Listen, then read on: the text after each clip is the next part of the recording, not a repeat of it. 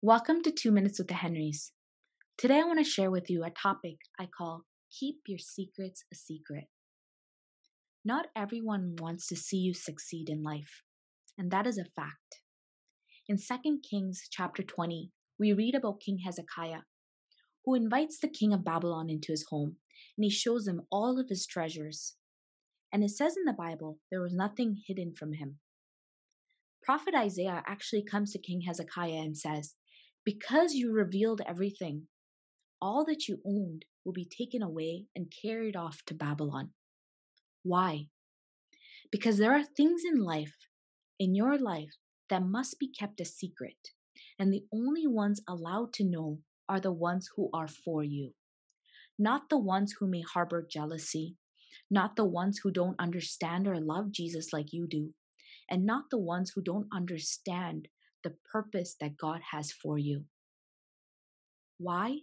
Because when God gives you a promise, it's important that we keep it safe until it is fulfilled.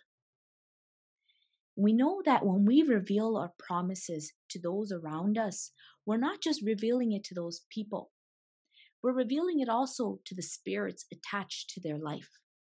And what we create is actually more spiritual battles for us to fight, for us to get the victory.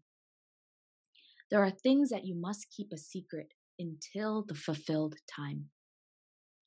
We all have goals that we want to accomplish in our life. There are things that we want to see be done, but it's important we keep those things hidden from those who are not for you. Recently, we moved to a new property, and under the shed, there is a burrow of the cutest bunnies. And one morning, we woke up and we found the carcass of a bunny that had been eaten. And we knew that the night before that there was a coyote in the yard.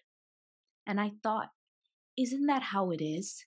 If we reveal to the enemy our treasures, expect an attack. So it is important that those goals that you have in your life, the promises that God has for you, keep them safe and reveal it to those who are sent for you.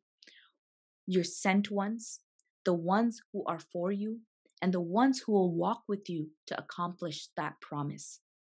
If this has blessed you, like, comment, and share.